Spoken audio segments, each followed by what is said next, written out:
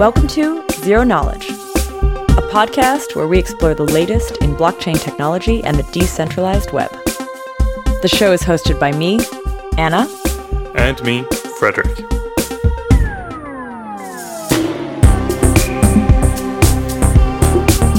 In this week's episode, I sit down with Brandon Ramirez from The Graph to learn about what they're working on, the fast-evolving Layer 1, Layer 2 paradigm, and the emergence of service protocols.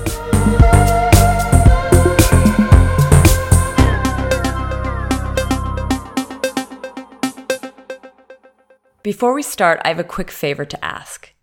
In order to make this show as good as it can be, it would help us to get some feedback from you, our listeners. I added a link in the show notes this week to a short questionnaire. If you're a long-standing listener, or even if you're really new to the show, we would really like to hear from you.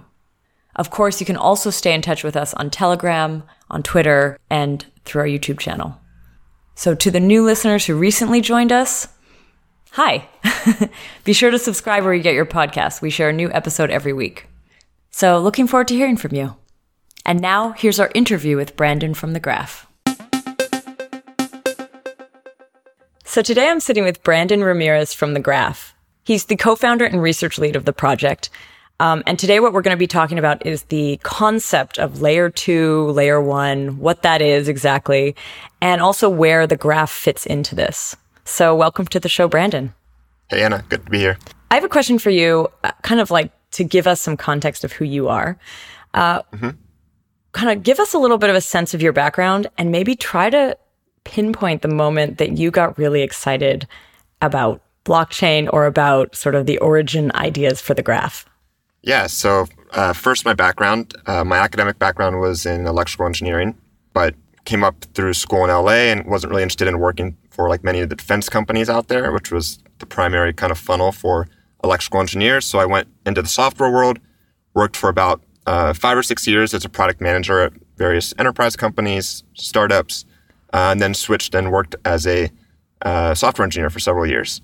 Well, so my first familiarity with crypto was we briefly stayed in a startup house in Austin back in I want to say it was 2013, 2014. And these guys were going to Y Combinator to start like one of the first Bitcoin exchanges. And they were sort of these prototypical techno libertarian, techno anarchists. And at the time I was my interest was piqued, but I didn't feel passionate about the vision that was sort of exciting them.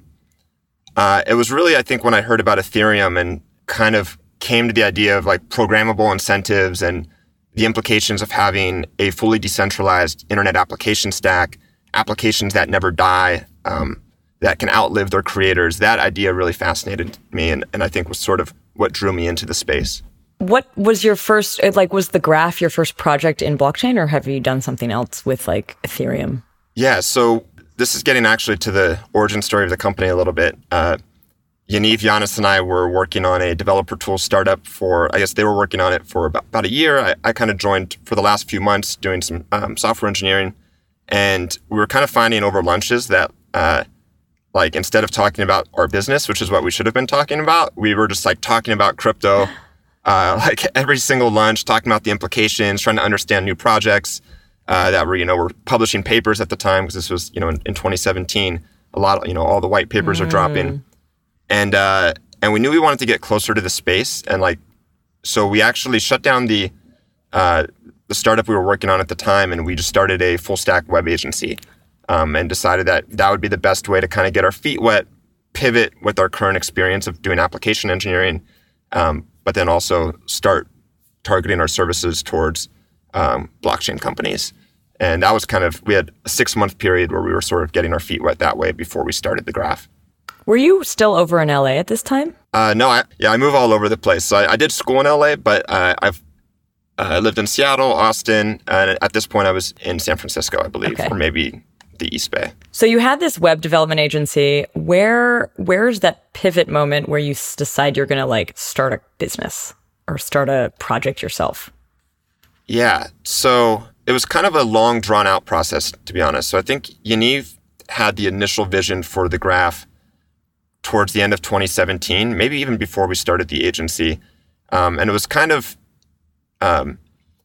it was more of the 5-10 year vision of The Graph, right? He kind of had this vision of all these data sets that are public, that are, operating on blockchains or kind of public storage layers and are completely interoperable, right? So this is one of the things that really fascinated us early on, was this idea of blockchains as this interoperability layer, in contrast to today where APIs are sort of the interoperability layer.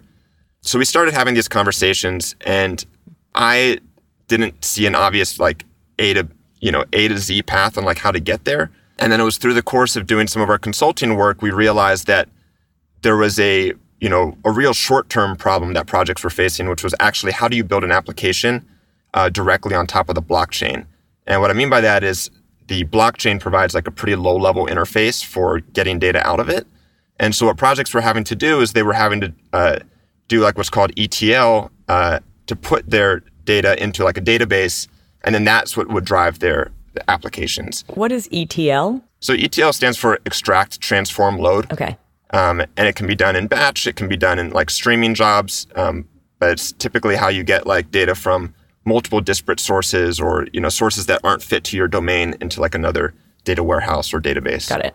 So you were seeing these sort of individual projects having to create that themselves or do it themselves. Correct. And so we were on a project early on. There was a number of teams on the project, a number of different consulting teams, I think 3 or 4. So we were responsible for building like a dashboard based on like a GraphQL API. There was an entire other team that, their entire job was basically just taking data out of Ethereum and putting it into like a Postgres database. Yeah. So when we saw that, these projects that were trying to build applications on top of Ethereum were, willing to spend, by our estimates, $100,000 to $200,000, if not more, on just putting data into a database, that was kind of when we developed conviction that like, hey, there might be a real business here. There might be a path to get to this longer term vision that, Yaniv had started talking about, towards the end of 2017. Interesting. So it was actually over the holidays, I think, that Yaniv and Giannis started working on a prototype. I came back from like the Christmas break, and they had this like really simple like working example of like a GraphQL server that was written in Go and was basically listening to events on the blockchain, putting them into, I can't remember if it was a database or even just like a local cache, and then letting you query the data through like a GraphQL API. So in early 2018, we decided that we wanted to dedicate some time to pursue the idea full time. We took a few months break from our consulting work. Yaniv and Giannis continued working on the demo. I wrote the first version of our white paper. And in, I believe, March or April, we raised venture capital to work on the graph.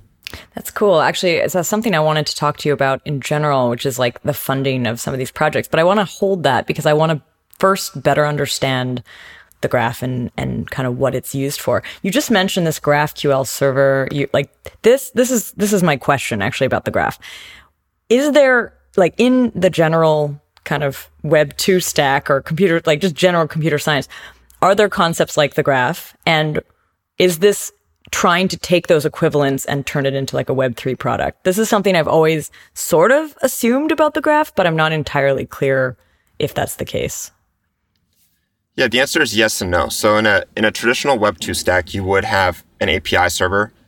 Traditionally, for a long time, that was like a REST API. And in the last few years, a technology called GraphQL has kind of gained prominence for a whole host of reasons that we can talk about later. When you're building a traditional application in Web 2, usually you already have a database. So, it could be a NoSQL database. Commonly, it's, a SQL database like Postgres. And so you're writing your application data into that database. And then that database is taking care of things like indexing and making sure that that data is efficient to query through your API layer.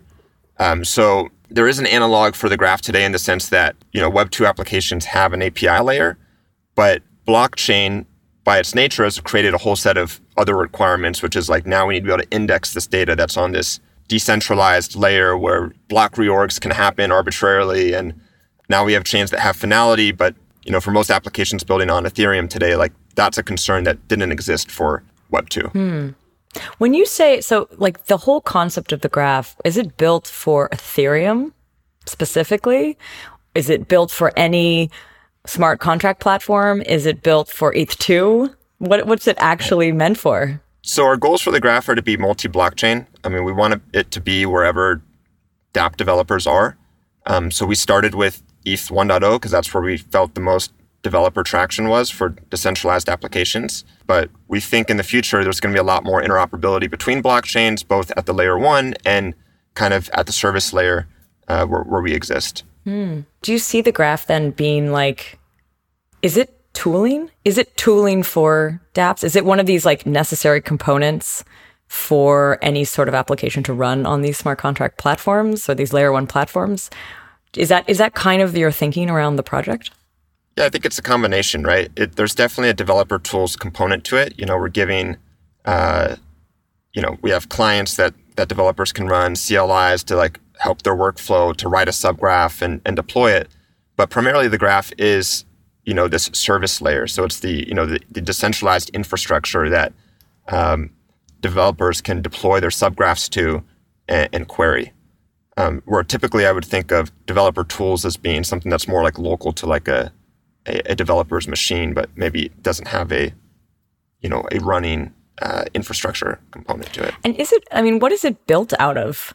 Like, is this a standalone software stack, or is it I'm trying to figure out, is it a smart contract project? Like what is it? Yeah. So today the primary part of the graph is the graph node, which is a indexing server that's built in Rust.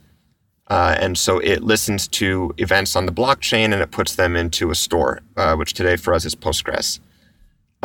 In the decentralized network, which we're planning on launching next year, the graph's application logic for the protocol rules will be implemented as smart contracts. But then there will still be these nodes that are the graph nodes that speak the language of the protocol and will be running as a separate service layer. And those would then be decentralized. And those will be decentralized. Because what is it right now? There's like, when you said there's a node built in Rust, is it like just within the project itself, there's a few people running these nodes? It's not spread out. There's no incentive for anyone to run these nodes outside of it.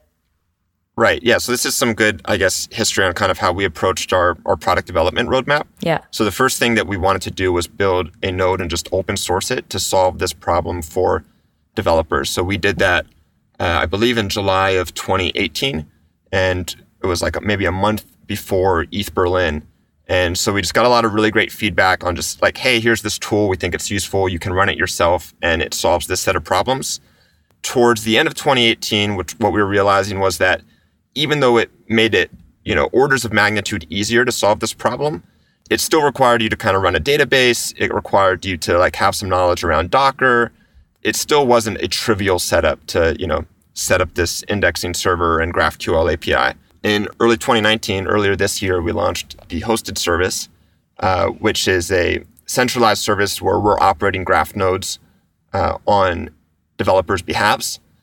Many of our developers have chosen to switch over to this just to reduce their operational, overhead. But you can still, go to GitHub, download the graph node software today and just run it for yourself in your own infrastructure. What we don't have yet is a decentralized network where anyone can participate in running a graph node and an end user can query any graph node based on what's going to provide the highest quality of service to them. And that's what we're working on launching next year. So the first iteration, you did actually imagine like other participants running nodes. Who would those participants have been in that case? Are they like the dApp developers? Is it like who would have run them? Yeah. So in the first iteration where we just open sourced the indexing server, it would just be projects running it for themselves in their own environments, basically. Is it the chain operators? Is it like the actual layer 1 chain, or would it be the layer 2 dApp operators who would actually use something like this? Or would they all? Yeah, so that's a good question. So when we launched the open source version of the Graph node, we were primarily targeting it at dApp developers that wanted to run this infrastructure for themselves in their own centralized part of their application stack. So this is maybe good background on like what developers were doing before the Graph. There were basically like one of two kind of major options. Like one, you could have these applications index the data locally on the user's machine. So you could efficiently query, data in the application once the user's machine is like synced. And so I believe apps like Augur and Aragon took this approach. The benefit is that the app stays fully decentralized, but the The downside is obviously degraded user experience. The other approach is the one that like CryptoKitties took, for example, where the core application logic is running on the blockchain and is decentralized, but they run these centralized indexing servers where they're, loading the data into their own database, and then all the user experiences that people are interacting with are actually interacting with their centralized infrastructure.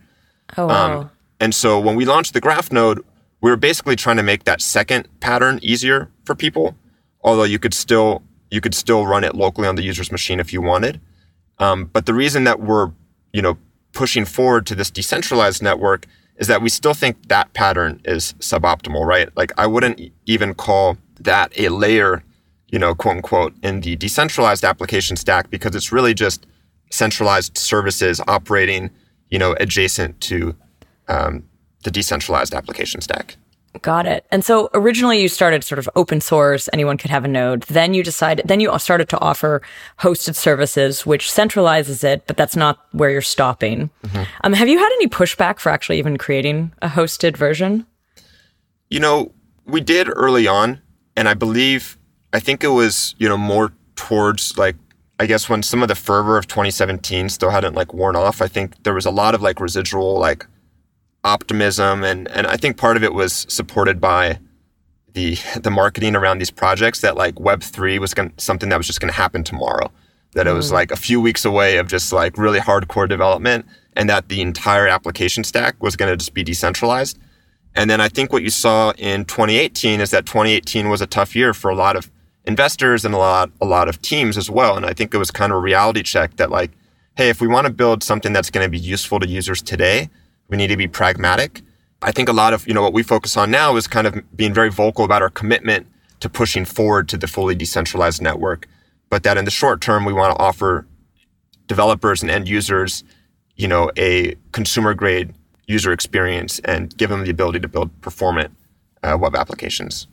We've touched on that idea of like the trade-off between decentralization and maybe like performance or speed of development. We've definitely talked about that quite a bit. And I find it fascinating because I think the idea of decentralization is so beautiful, but at the same time, in practice, you see some of the complications. And there is this thinking that you do have to sometimes be pragmatic and decide like, well, we want to get from point A to point B, but like, how are we going to do that most effectively?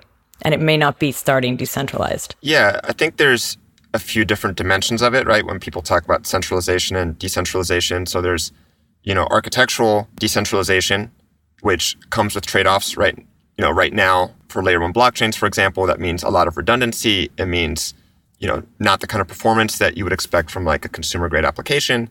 And then there's like organizational and political decentralization, where there's no obvious shelling point of like a clear leader that's, dictating a strategy top down, and kind of moving a organization in lockstep towards a specific goal. I think at different stages in a project, I think both can be appropriate, but I think it's just a matter of timing. I think it's understanding like what stage you're at. I think very early in a project's life, it's advantageous to be able to move quickly, and sort of, be aligned instead of having to like for every change to the protocol or project, submit a proposal, get buy-in from the community, talk about it on Twitter. I think that's something that's more appropriate as a project's hit a certain level of maturity. Fair enough, yeah. So you mentioned sort of these two dimensions, and you've just sort of talked about the trade-offs in the second one, the social one, but what about the trade-offs in that architectural one? What does that look like? Yeah, so I think this is actually, we're starting to get into like the distinction between the category of projects that the Graph fits in versus, for example, a layer one blockchain. I think for a layer one, because it is the foundational platform upon which many other services and applications are being built, people have a much higher bar set early on to kind of weight decentralization and trustlessness over, for example, performance. In these service protocols, the security model is a little bit different, right? And it's unique to each project, although there's commonalities. So take the Graph, for example. We're indexing data that's on the layer one blockchain, and we're presenting that to users in a way that's efficient. We're not the source of truth for any data. We are not the source of truth for any state transitions on the underlying blockchain. So we can weight things like performance a little bit higher than decentralization in the early days of our protocol without degrading the core utility of what we're offering to end users and developers. Cool. I think what we should do right now is define the layers.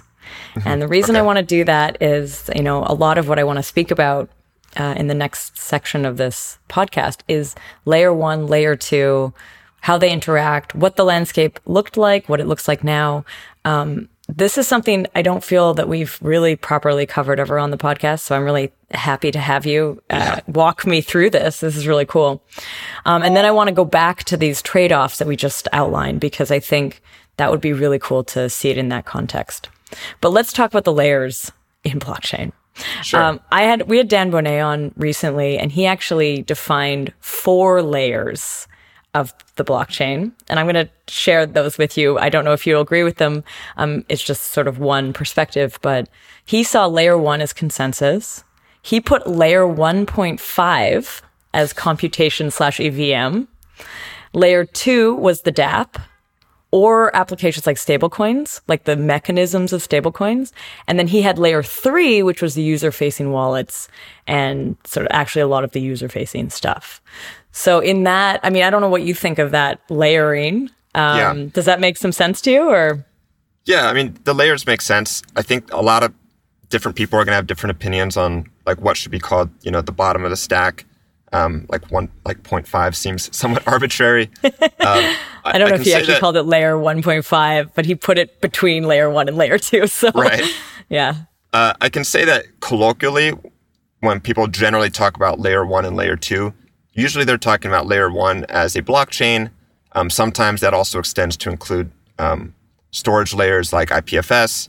And then layer 2 is usually a scalability solution that is somewhat general purpose and extends the capabilities of the layer 1. So you can think of like state channels, Plasma, side channels,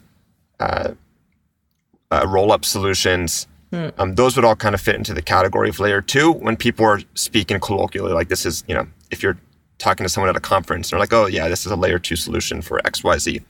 In terms of the actual, technical layers, without like advocating a specific numbering, I would say maybe I think of, the bottom layer as being like P2P networking.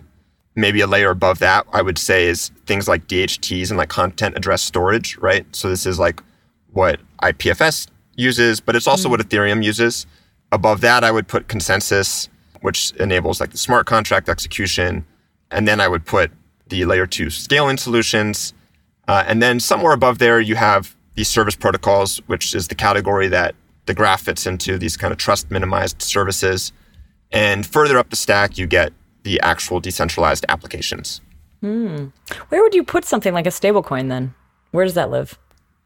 I don't know if stablecoin in my mind occupies its own layer in the stack. To me, that's like an application that's running on this application stack that we're building, right? So if you take something like, DAI, for example, it's composed of many of these different layers, right? So you have smart contracts that are running at the consensus layer that are running on the blockchain, but then you also have, off-chain services maybe that are supporting, that are submitting transactions to the blockchain. There's, very clearly a need for auxiliary services in order to make this useful for users at the presentational layer. So I just wouldn't think of it as being, I think of those as being the types of applications that we are trying to support by building this layered infrastructure. Thank you so much, by the way, for just like also sharing that colloquial definition. I do hear it. I've always heard layer 2 thrown around just to define kind of anything that isn't the consensus level too. Like I've just sort of heard like and everything else is layer 2. Yeah. And I totally do the same thing, right? Like that is certainly another valid colloquialism. Like people will say the graph is a layer 2, protocol for querying blockchain data. But yeah, I would say that's very colloquial rather than trying to be, precise. Like, is layer 1 and layer 2 maybe an outdated term, actually? Or the way that we use it colloquially, is it sort of not really representative anymore? Yeah, I think that's a good question. So when people talk about layering, a lot of times they're inspired by like the OSI model, which is like kind of, the way that the kind of A old phone school. works. Yeah. Well, it's the internet application stack, right? Like, so you have all these networking protocols that sit upon other protocols, and the idea is that each layer in the protocol is only aware of the layer below it, and that the layer below it abstracts away any other layers below it, right? So if I'm at the transport layer in the protocol stack, like I don't know anything about like the physical link layer, right? Like there's several layers in between that sort of abstract that away from me. Now in blockchain and like Web3, we don't really mean that in the same exact way, right? Like, so if you're building on a layer 2 solution, like let's say you're building on top of, state channels, you're building on top of, Plasma, that doesn't preclude you from also interacting directly with the layer 1 blockchain. So that makes it kind of hard to for example, to call something that sits on top of Plasma a layer 3, because in like the old model, that would mean, okay, it's only interacting with the layer below it. But it isn't. It's actually going to be interacting with like multiple parts of those 2 layers underneath exactly. it. And if you think of like the decentralized storage layers also being its own layer, oftentimes you might be interacting with the blockchain, but also the decentralized storage layer. So yeah, you're kind of always interacting at different levels in the stack. I mean, I guess eventually we're going to have to retire those terms anyway. I mean, there can't only be 2. Right. I mean, or you just start getting into the 5s and 6s, but I have a feeling like no one wants to build themselves as like a layer 6 solution. Yeah. Somehow it just doesn't have that same ring. Well, crypto's kind of a space built on memes. So maybe layer 1 and layer 2 will just be, really powerful memes that just carry forward.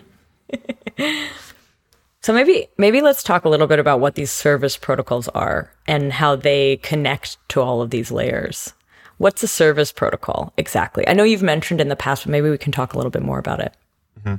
Yeah, so a good analog, if you're familiar with the Web 2 space, is like kind of like microservices, right? So there was this trend in Web 2 where originally we were building software as these giant monoliths, and we started decomposing software into kind of more purpose-specific services called microservices that, could be unbundled from the larger application. And so service protocols in the Web3 space are sort of an analog of that. So there are these more domain-specific building blocks that kind of sits atop the more generalized foundation that's provided by like blockchain layer 1 and layer 2 solutions. You kind of mentioned IPFS is living still on sort of the layer 1. So would you put that under the category of service protocol? I wouldn't put IPFS there because it's this very general platform that we're building on, right? So like in Web 2, you're building, even though you're building with microservices, you're always using some combination of compute and storage, right? And so in the Web3 space, I think of your compute as being, the blockchain or smart contracts, and then your storage being something like IPFS. Okay. So it's so core to the entire mechanism, you wouldn't necessarily call it a service protocol. Right. And it's extremely general, right? So, you get into a service protocol like the graph, and like we're far more specific in what we're doing, right? We're helping you with a specific type of computation, which is doing the job of indexing and then efficiently querying the data that we've indexed from the chain. Another protocol that fits into this category is LivePeer. So they're, doing a very domain-specific task, which is the transcoding of video, right? So it's not a general purpose computation that they're doing. It's, fit for a particular application domain. Who else would you put in that category? What other groups? So I would put projects like NuCypher into this category, Keep, projects like Golem, and where Golem, even though they were, kind of initially targeting this generalized compute, where they've started as this, domain-specific problem of, I believe graphics rendering, I think is their first use case. Do you have sort of a specific domain that you are also focused on, or is it more of a generalized solution with the graph? Because the graph sounds like quite usable by lots of things. It's quite general. It's certainly quite general in the sense that a broad set of applications and services need or can get benefit out of the services provided by the graph.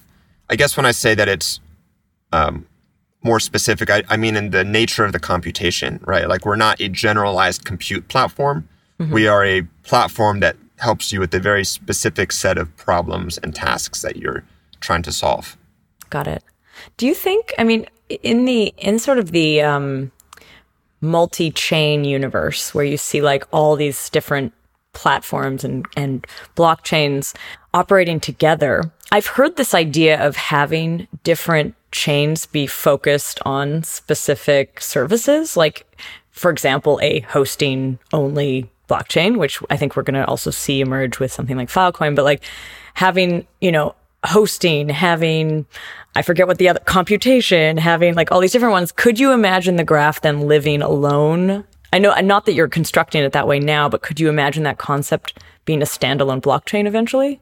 This is something we're watching pretty closely. I'm not sure I have like a dogmatic position on how the future will play out.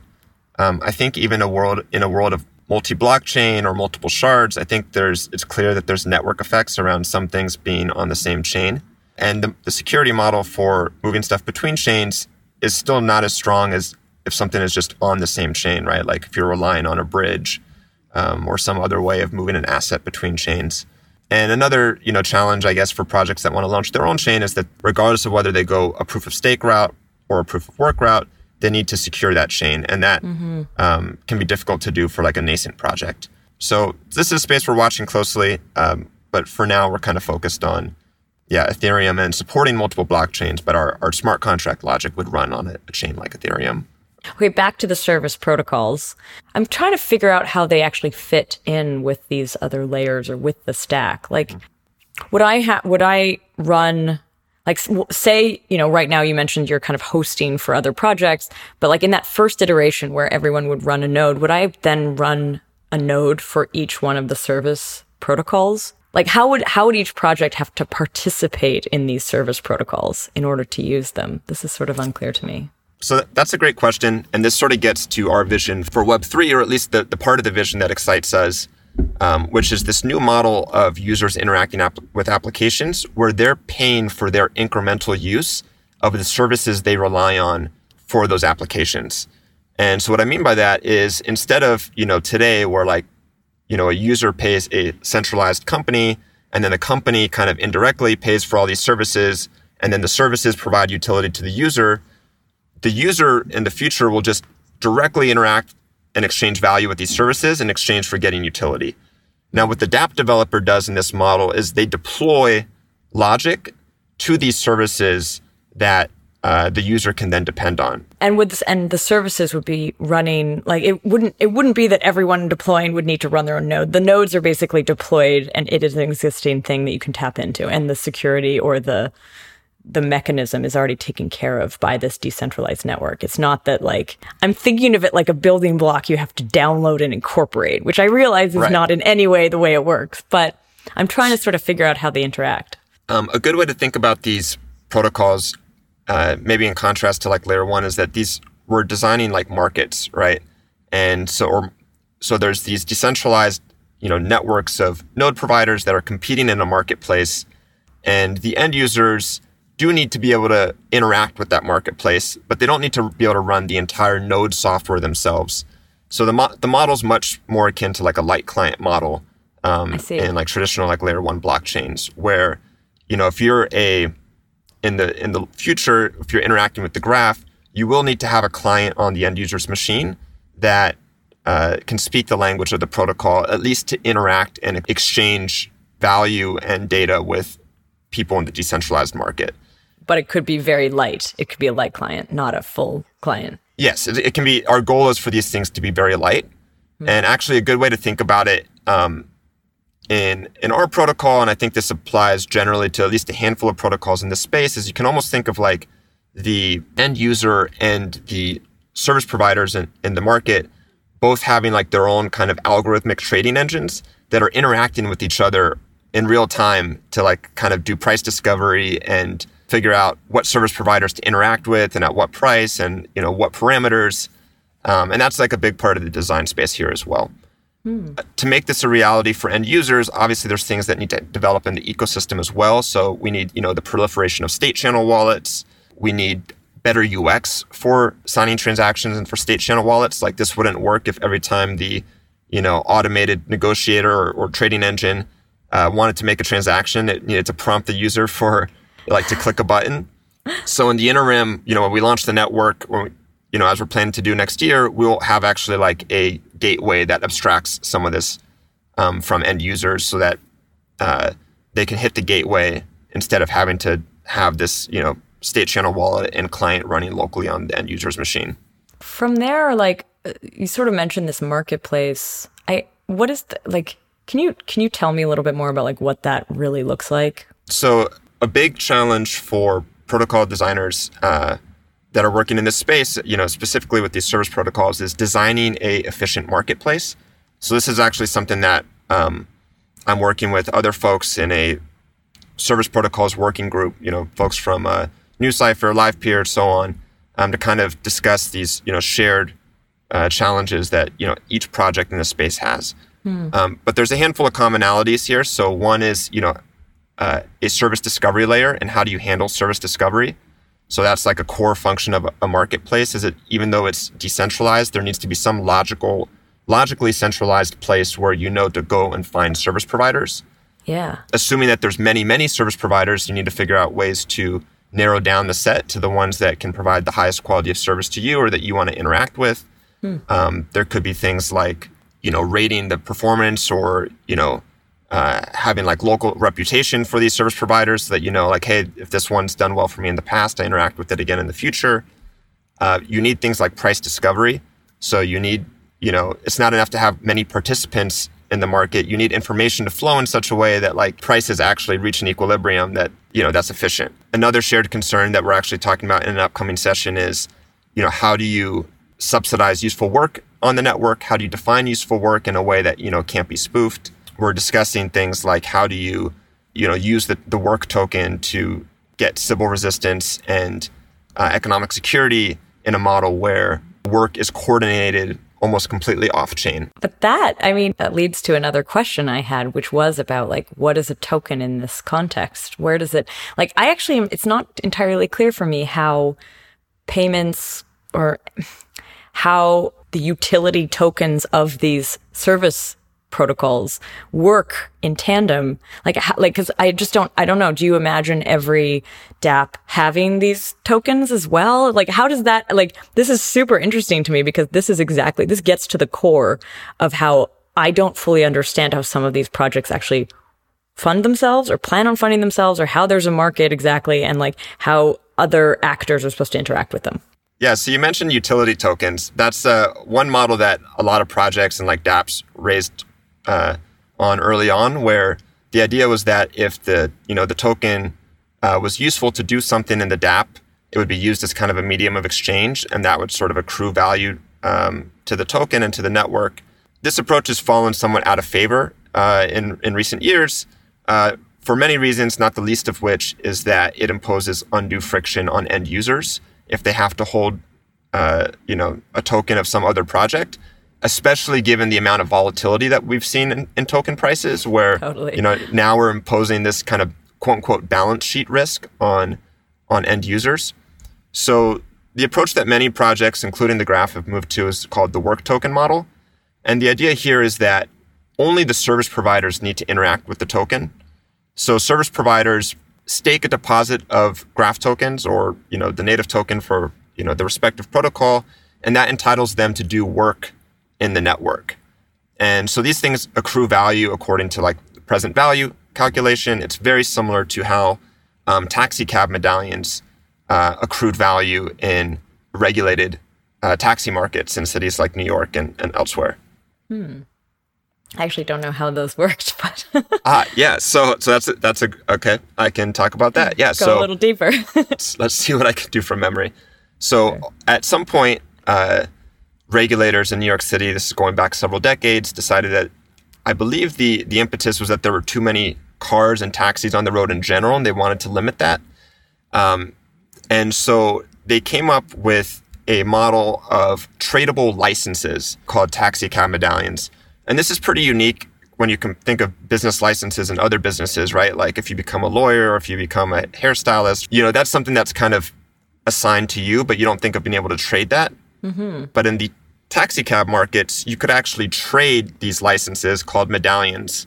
And so you sort of had a not fully competitive marketplace. So the profits that could be earned in the taxi cab markets by cab drivers were what we would call in economics supernormal profits, right? Like they were profits above and beyond what we would expect in a fully competitive, efficient market. Now, the question is, like, if you have all these cab drivers that are earning these, extra, profits on top of like what we would expect, what does that do to the value of the taxi cab medallion? And the answer is that those profits are capitalized into the value of the medallions according to a discounted cash flow analysis or like present value calculation. And those medallions actually become capital assets that have value of their own. Do they increase in value as this market progresses? Yeah, so they increased dramatically in value over the years, partly due to speculation, but also, partly due to like the intrinsic value of the medallions. And so do you have the idea then of taking this model and putting it into the service protocol world or these marketplaces? Correct. Yes, exactly. So these service protocols, many of them, if not all of them, kind of adopt this model into the crypto economic space where, similar to the tradable licenses that you had with the taxi cab medallions, now service providers can stake a deposit of tokens, and that gives them permission to do work in the network. Now, what becomes challenging for a lot of protocols like the Graph is that for reasons of efficiency and performance, the coordination of work happens off-chain in a sort of organic, self-organizing manner, right? Like there's no top-down controller that says, hey, you have this many tokens, so you get to do this much work. Actually, early versions of some of these protocols like LivePeer, they did work this way as like sort of their first proof of concept because there were so few service providers in the network that they could just have work allocated on-chain. But since we're moving, for performance and scalability reasons, we're moving all this work to be coordinated off-chain, now we have to come up with new techniques to still have the tokens have this same fundamental property of like permitting to do work in the network, but without this top-down control. And when you say the service providers themselves would stake it, like going back to like that interaction with the dApps, do they have to have some connection to the tokens on the service protocol levels? Like, do they have to own them? Do they have to work with them? Is there any interaction there? Or is it all happening within this like self-defined marketplace that's separate from anything else? Right. So in the same way that you pay for a cab, with US dollars, despite the cab driver having to own a taxi medallion, we would expect that for most of these protocols, including the Graph, you would pay in your sort of medium of exchange token of choice, whether it's DAI or ETH, and then only the service providers need to interact with Graph tokens. Got it. Is there any reflection here in like the way that the MKR holders like do all the governance and voting and stuff like that, and it's separate from DAI? Or do you think that that's a completely different metaphor, different construction? No, I think that's a reasonable metaphor, and there's definitely similarities to Maker in the sense that you have this token that's kind of more designed for sophisticated, operators of the protocol, and then you have a separate token that's more designed for the average user to use. Right? You saw the same thing with like the Libra Association, where they had the Libra investment token, but then they also had the Libra currency, which is what would be has the properties that you would expect from something that's being interacted with by all end users, namely like stability. For protocols like the Graph, we have our work token, which is designed for the service providers in the network. And you could imagine us having a separate token for exchange, and you have seen some projects do something similar. But for us, we just see, value in kind of adopting the currencies that people are already using in the ecosystem, like DAI, like ETH. So this definitely brings me to another question I had a little earlier and I didn't get a chance to ask, which is like, does the Graph have a token? Which I assume now is yes. Yes. So the Graph will have a token at launch when we launch the decentralized network, and it will be a work token. Got it. Is there also in this work token, are there any governance components to it? Could you actually vote on the way the protocol is developed in any way using this stuff, or is it not at all in that category? Yeah, this is a great question. It starts to get into pretty philosophical territory. obviously, there's a lot of analogs here between like the debates that we've had at layer one around like on-chain governance versus off-chain governance. Do you, do in-protocol upgrades, or do you upgrade through hard forks? And I think this isn't something where I would expect every project in our category is going to come up with the same answer. So I can offer you sort of my opinion, which is that I think in the first few years of these protocols, it's very likely that in-protocol upgrades through governance will be necessary, and that the work token will play a role in that process. One of my goals as a protocol designer is to minimize the surface area of governance as quickly as possible, and eventually maybe even be able to throw away the key altogether. And that's a lot easier said than done, because when we're designing these systems, we kind of have these qualitative designs, which are like, what are the various incentives for the different roles? How do these different building blocks flow together? How does information flow in the system? But then there's also a lot of quantitative design decisions, right? Like, what's the specific inflation rate that you set? What is the percent cut that a curator gets, for rewards? What is the slope of your bonding curve, right? And it's very difficult to imagine that prior to launching the network, you're going to set all these things in an optimal way. So like one of our future goals as a research team is to model and simulate the dynamics of our system and the dynamics of the protocol design, but then also after we launch to kind of, figure out how well do those models track reality, and like where are areas where we think we would maybe one day be able to relegate the setting of a parameter to maybe an algorithmic decision rather than something that is set through governance. You just mentioned this term roles. What are roles in the graph? The way that we've kind of approached the protocol design process is first to define the technical system design.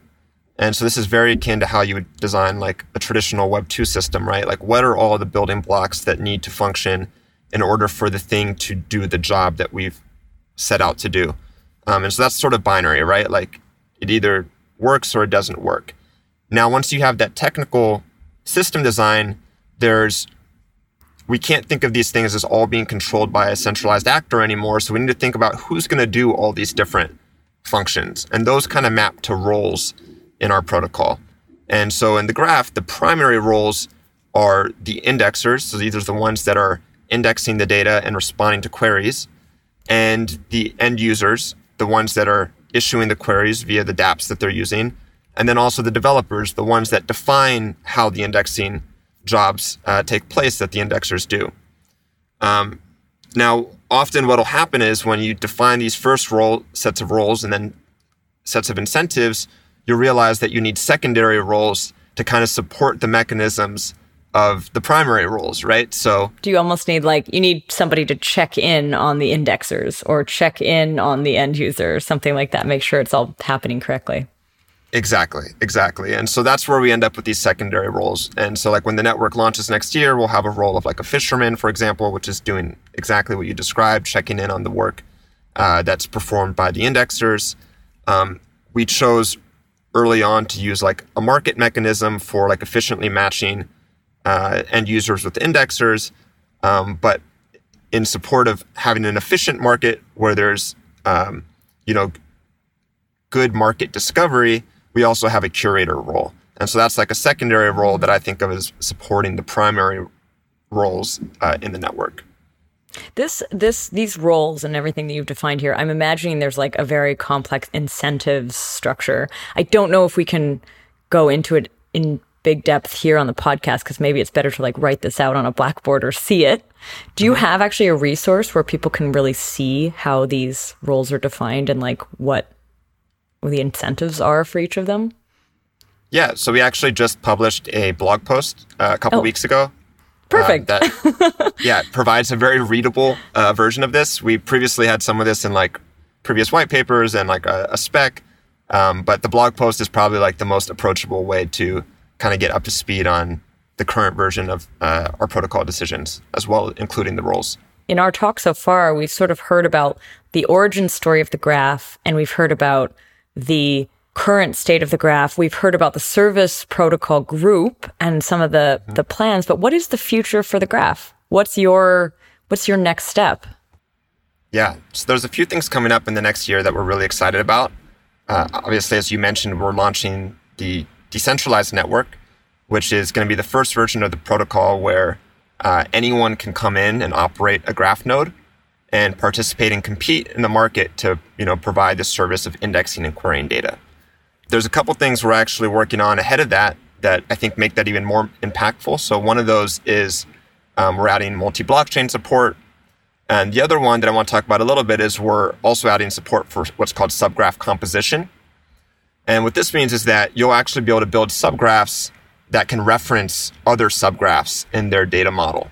And so this is starting to get into like what we saw as being, the sort of master vision for the graph, back when we started, was really getting to the point where blockchains and Web3 was acting as like a data interoperability layer.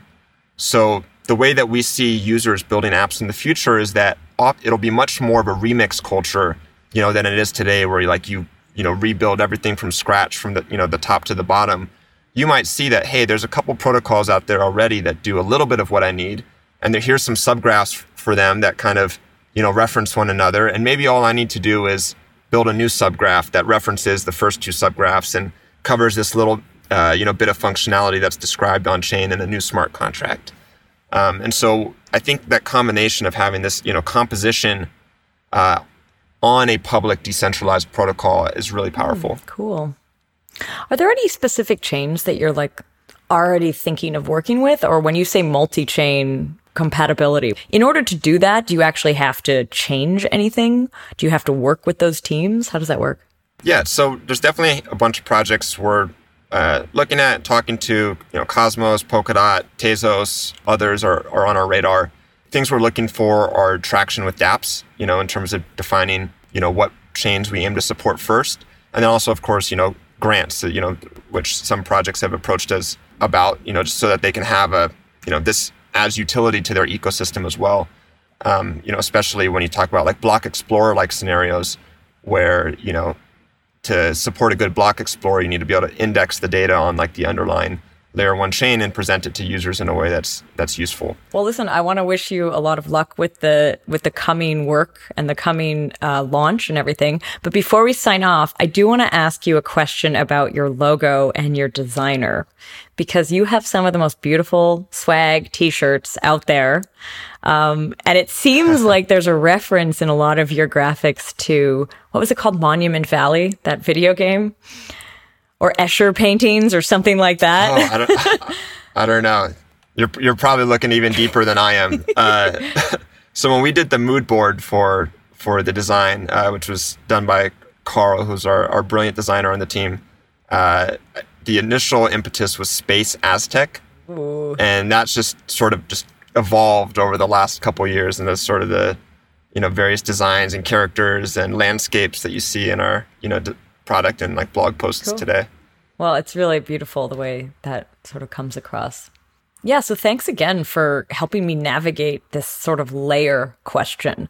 I think if there's a takeaway for me, like one big takeaway from this, it's to rethink the way we think of those landscapes and to realize like there's certain projects that won't necessarily fit into these layers, but are still incredibly important and needed in the ecosystem. Yeah, the stuff is still evolving, and so kind of we're learning right alongside the rest of the community. Cool. But I'm happy to be on and talk about this with you guys. Yeah. So anyway, I guess thanks again for coming.